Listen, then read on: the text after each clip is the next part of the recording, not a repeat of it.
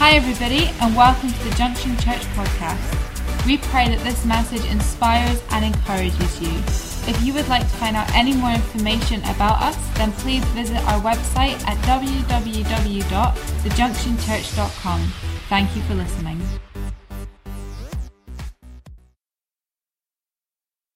So we're continuing this morning with the Proving God series, which we've been running for the last, month and a half, 2 months. And it's been such a powerful series because I think so much the world around us sort of asks, they want to know, they want proof. Who is God? If you believe in God, who is God? Prove God to us. And I think many people would like that in the form of like almost an equation. They want something that's very simple, very like, well, this is God. I can prove God this way. But the reality is our lives are so much the proof of God. You can look out in the morning and you can see the sunrise and you can see the birds tweet and you can see all of those amazing things. And that speaks of God in itself. But your very lives as Christians, the influence that God has upon your life is proving who God is. God, one of the amazing things is that there is amazing testimony, great testimony in flourishing under reduced circumstances. When you flourish, even though the circumstances around you are tough, are difficult, and everybody else is sort of in that struggle, in that sort of restriction. But when your life is seen to be flourishing, when your life seems to be against all the odds, against everything, just seems to have just a grace upon it, that speaks so much to the power of God. That speaks so much to the heart of God. That proves God in our very lives every single day. Because the circumstances we may share with everyone else, but we live under a covenant with God. A relationship with God that blesses us, that promotes us, that takes us to higher heights, that are beyond. It's not something we deserve. That's the amazing thing, is that God's provision, it's unmerited. Yeah. Like everything we receive from God, it's completely unmerited. We do not deserve it. We don't deserve it. We receive it. We receive it from God. I want to tell a story from my youth. It was sort of my kind of youth. I don't know what you call 17. Is 17 youth or? I don't know. Anyway, it was about 17. And I went hill walking with two other people. We were doing, I think it was like our Silver Medal Queen's Award thing. I don't know. I didn't really want to do any of the community stuff. I just wanted to hill walk. And so I just went hill walking. And we had to go hill walking for about 3 days. And there was a girl who was sort of the leader. She was the responsible one. It was me. I was the young one. We had this other guy who was, and probably the most politest way I could put it, was an idiot. Just simply an idiot. Had zero common sense at all. And Laura, my wife, often says I'm devoid of common sense. But this guy was like another level, And we, on about the second day, about halfway through the second day, we had to cross this river. And it was a river that you could cross, but it was like difficult to cross it. You weren't going to drown or anything like that, but you had to make sure that you didn't fall in. And it was quite fast moving, even though it wasn't particularly deep. And so we took off our shoes and rolled up our trouser legs and sort of made our way across. There was rocks you could jump across. And we were kind of all just focusing on ourselves. We had big bags on our back because we were sort of staying out in the wilderness. And and we crossed over, and me and this girl made it over, and it was quite wide, and we looked round when we got to the other side, and there was this guy sitting in the middle of the river, just sitting there, kind of laughing to himself. We're like, he's like, I've fallen in. And we're like, okay, we've still got to walk for like a day and a half. Might want to get up. He goes, I can't. I've lost my shoes. We're like, sorry, what did you say? So, yeah, they floated away. We're like, how long ago? A few minutes ago. He's just laughing away. He didn't have any other shoes. We were in the middle of nowhere. And he's like, yeah, I don't have any shoes.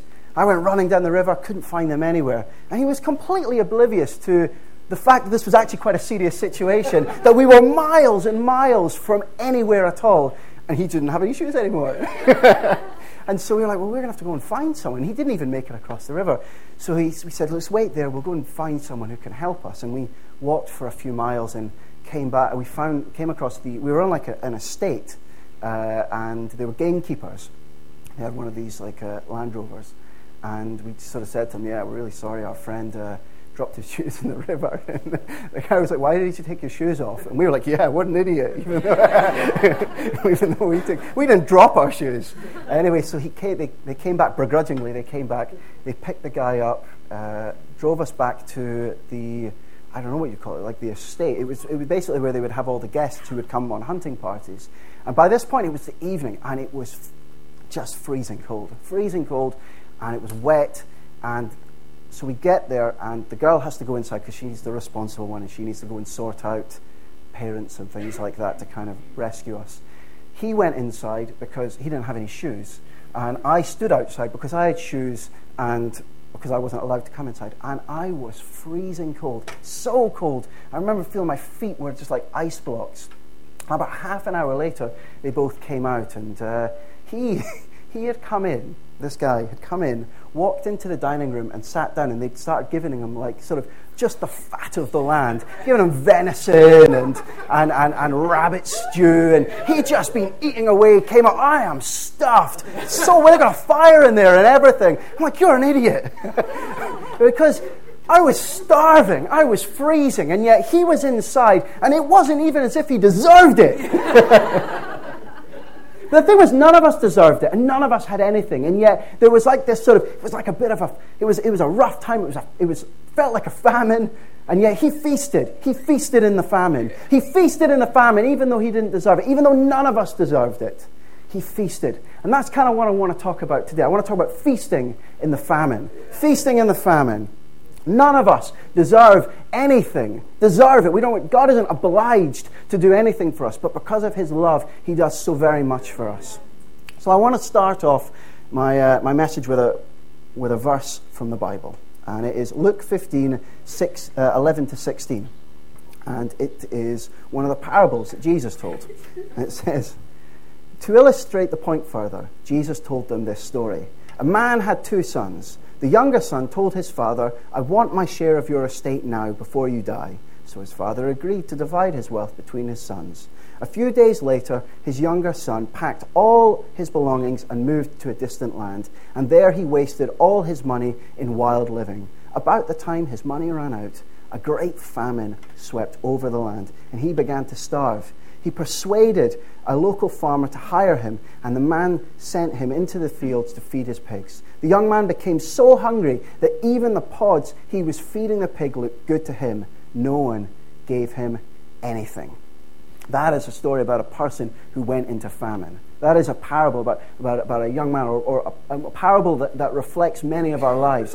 I know that when I was 17, I left home. I left home to go to university when I was 17. I grew up in Dundee, and I moved to Glasgow. And at 17, and for the first 3 years, I was at university for 5 years, but for the first 3 years, I would probably say I was much like that younger son. I went away, and I just lived kind of a backslidden life. I grew up in church. I never stopped believing in God whatsoever. I always knew he was there. I always trusted him, but I just wanted to sort of live my own life and live this sort of backslidden life where I wasn't under any restraint or any sort of vigilance from my mother.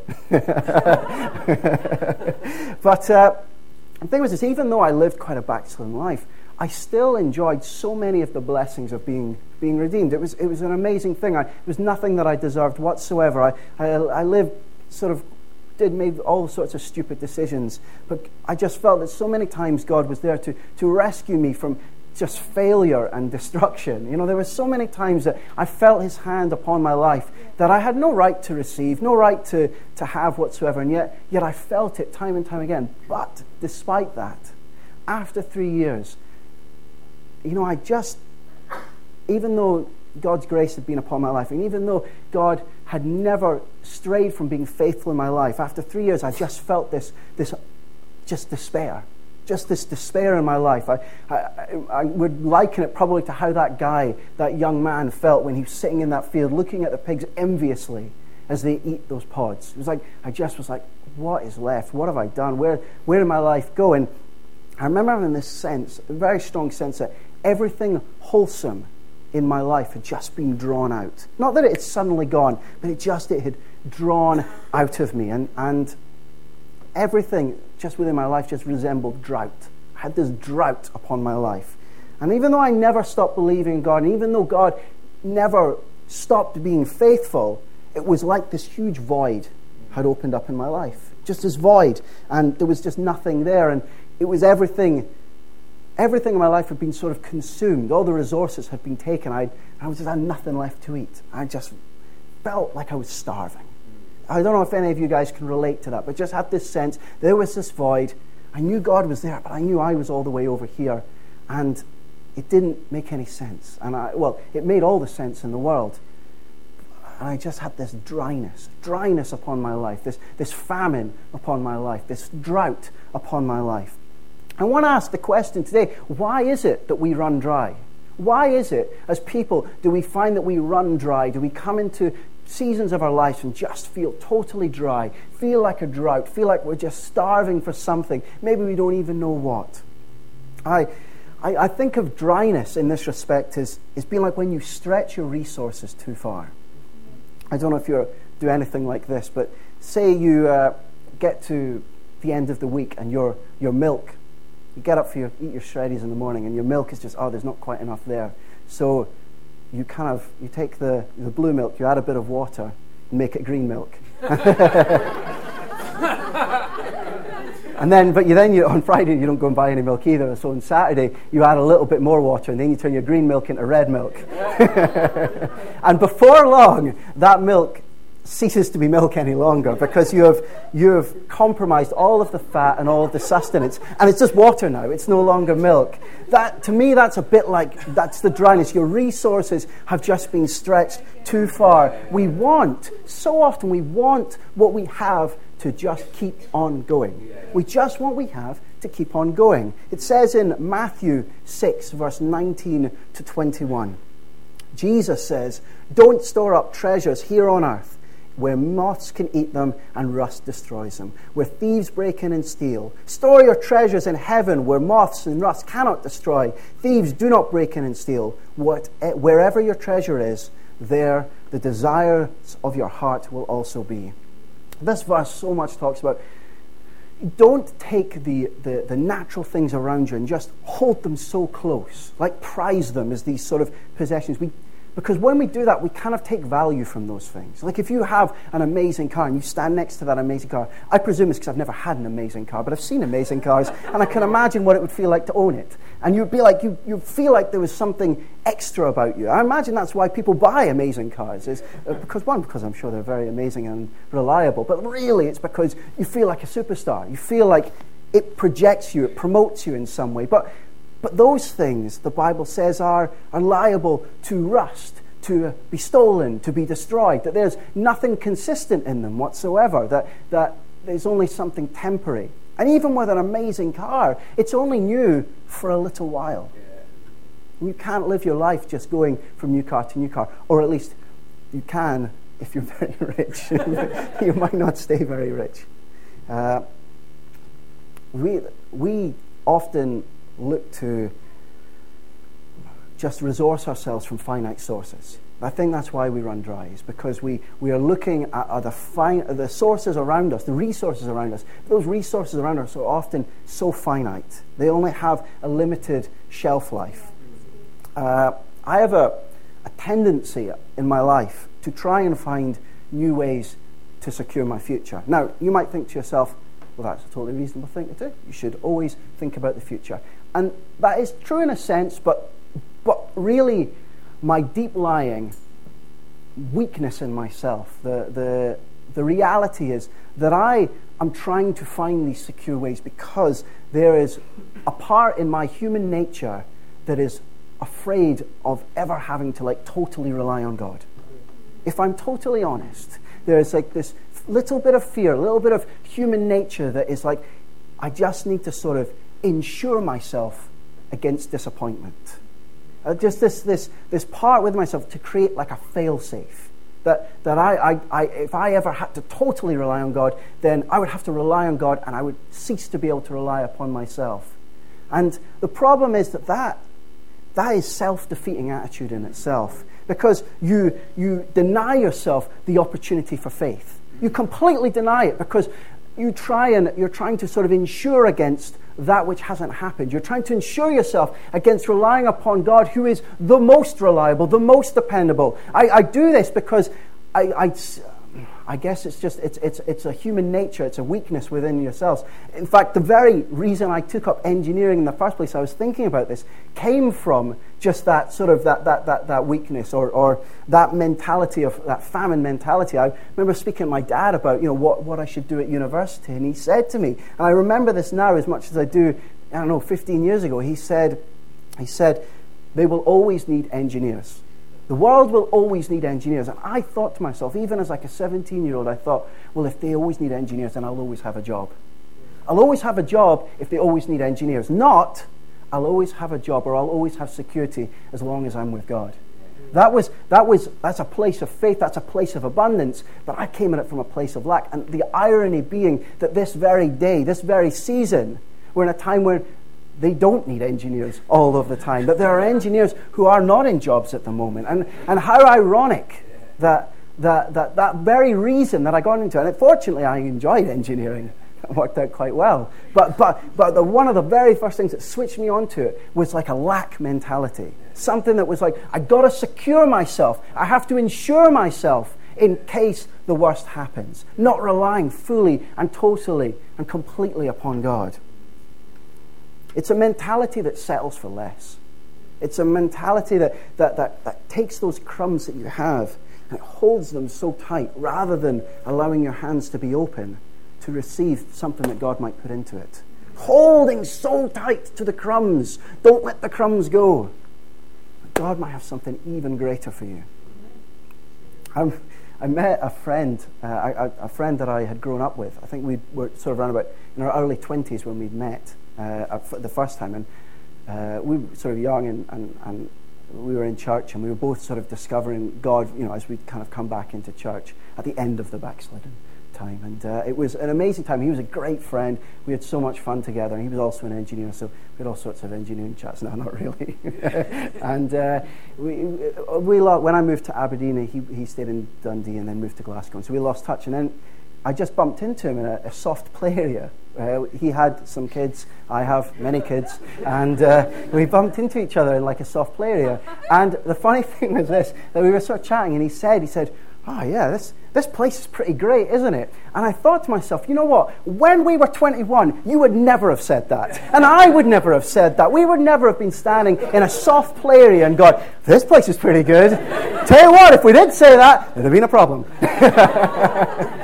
But I just thought, isn't it funny how, like, when your circumstances change, your expectations change? Now, that's a totally reasonable expectation to have. It's like, the reason it's really good is because your kids are occupied and you can just have a rest.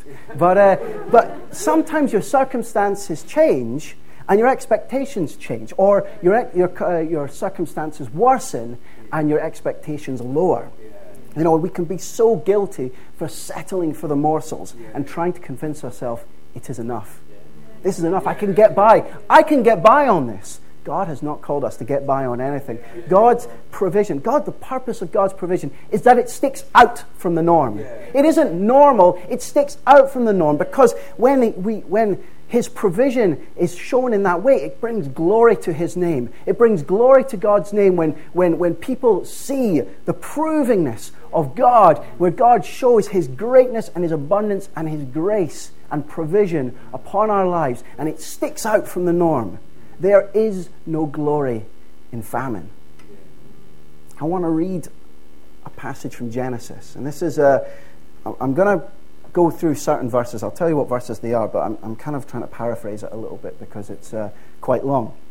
So I'm going to reduce it down a little bit just to the main components. But it basically had started with Pharaoh. This is the story of Joseph, and this is at the sort of near the end of the story of Joseph as the point to his promotion. And Pharaoh has had these two dreams one night, and these dreams really unsettled him. One was of like a fat cow and a thin cow, and a full head of corn and a thin head of corn, and it just really unsettled him, and he wasn't sure what to make of it. So I'll start in Genesis 41 verse 8, and it says, "The next morning Pharaoh was very disturbed by the dreams, so he called for all the magicians and wise men in Egypt. When Pharaoh told them his dreams, not one of them could tell him what they meant."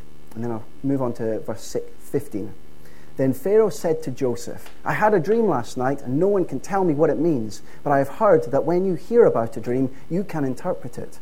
"It is beyond my power to do this," Joseph replied, "but God can tell you what it means and set you at ease." And then I'll move on to Genesis 41, verse 25. Joseph responded, "Both of Pharaoh's dreams mean the same thing. God is telling Pharaoh in advance what he is about to do. The 7 healthy cows and the 7 healthy heads of grain both represent 7 years of prosperity. The 7 thin, scrawny cows that came up later and the 7 thin heads of grain withered by the east wind represent 7 years of famine.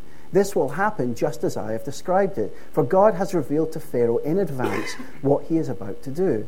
The next 7 years will be a period of great prosperity throughout the land of Egypt, but afterwards there will be 7 years of famine so great that all of the prosperity will be forgotten in Egypt. Famine will destroy the land. This famine will be so severe that even the memory of the good years will be erased." And then the final part that I want to read from is verse 53. It says, "At last, the 7 years of bumper crops throughout the land of Egypt came to an end. Then the 7 years of famine began. Just as Joseph had predicted, the famine also struck all the surrounding countries, but throughout Egypt there was plenty of food. Eventually, however, the famine spread throughout the land of Egypt as well. And when the people cried out to Pharaoh for food, he told them, 'Go to Joseph, do whatever he tells you.' So with severe famine everywhere, Joseph opened up the storehouses and distributed grain to the Egyptians. For the famine was severe throughout the land of Egypt. And people from all around came to Egypt to buy grain from Joseph because the famine was severe throughout the world." What I wanted to present, the idea that I want to get over more than absolutely anything else today is that the Word of God keeps us going when everything else runs dry. Right there, that was the Word of God. Joseph said it himself. He didn't understand what that dream meant, but God understood it. And those words that he then said were God's word. And he proclaimed something. And what they did was they were able to set in place provision for the future. That they, not only were they able to survive the famine, but they were able to supply the needs of not just themselves, but their surrounding countries. They were able to flourish in the famine. Everything. The everything else in our lives is prone to famine because there is inconsistency in everything else. Everything else will always have dry periods. I used to work for an engineering consultancy, and we were totally reliant upon the fact that we would win work from bigger companies. And when times were good in the oil and gas business, then we had lots of work. And as soon as they weren't, we had none.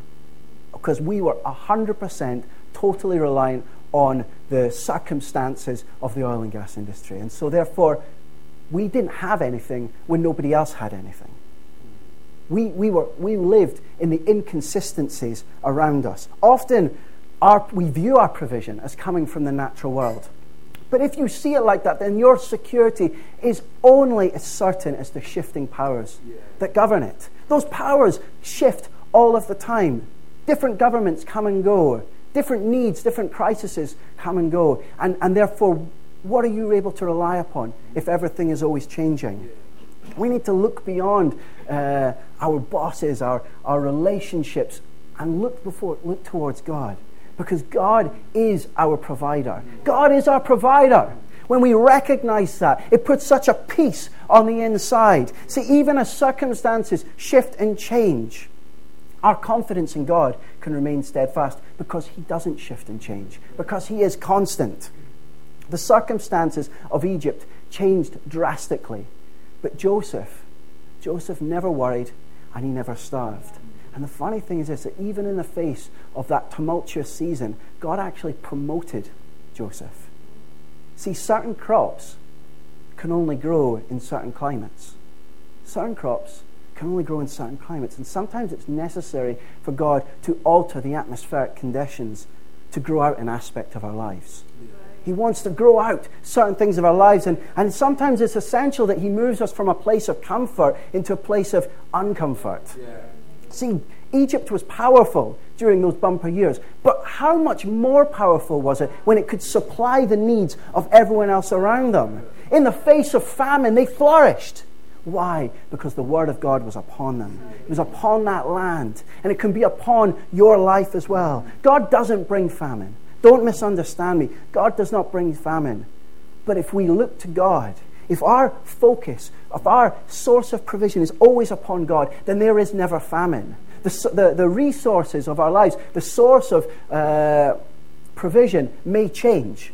Those things might alter as He develops and as He grows out aspects of our lives. But God never brings famine. He just brings growth. He grows us always. Whenever we look to Him, He is looking to bring abundance and transformation into our lives. See, God is always looking to take us into a stronger position. That's the amazing thing about God. He doesn't want us just to sit still. He's always looking to move us into another place. It says in Psalms 84, and this is 5 and 7, I've kind of merged them together. It says, "Blessed is the man whose strength is in you, whose heart is set on pilgrimage. They go from strength to strength." See, pilgrimage requires us to go through sort of seasons of refinement, where God basically removes those crutches on our lives. There's so many crutches, so many things that we depend upon that are fleeting, that are inconsistent. But God wants to strip those things back and replace the dysfunctional aspects of our human nature with His righteousness and His holiness. It says in John 15 verse 2, it says, "He cuts off every branch of mine that doesn't produce fruit, and He prunes the branches that do bear fruit, so they will produce even more." So we may feast regardless of the season. That is the amazing thing of God. It doesn't matter what the circumstances are. We feast. We feast through God. It says in Philippians 4, verse 12 to 13, it says, "I know how to live on almost nothing or with everything. I have learned the secret of living in every situation, whether it is with a full stomach or empty, with little or plenty. For I can do everything through Christ who gives me strength." You know, you get those... You get those trees that are green all year round, evergreens. That's what God has. God doesn't want us to have these seasons where we're full of life and then just look like death. He wants us to be evergreen. It doesn't matter if it's in the middle of winter. Evergreen. Evergreen in your life. Evergreen power in your life, that you withstand the seasons, because the seasons don't affect you. Famine or abundance, drought or plenty, these are the circumstances your life passes through. But they are only a season. The feast. The feast is what God supplies. And unlike the seasons, He never changes. Whether you are happy or whether you are sad, God yields joy. Whether you are composed or whether you are strained, God yields peace. Whether you are promoted or whether you are impeded, God yields hope. God yields what the season cannot. When we rely on God, we put our life in His hands, then whatever is surrounding us, whatever the report of the day is, whatever the news is that day, God stands above it. He stands out with it. And when we put our lives just in His hands, when we put that focus, when we put our reliance upon Him as as our source of our provision, then we never go hungry and we never live in famine. We might be surrounded by famine. The circumstances might not be ideal. But God always has a favorable report for your life. In the name of Jesus. Thanks for listening. If you have any questions or you'd like to find out contact information or service times, then don't forget to visit our website www.thejunctionchurch.com. God bless.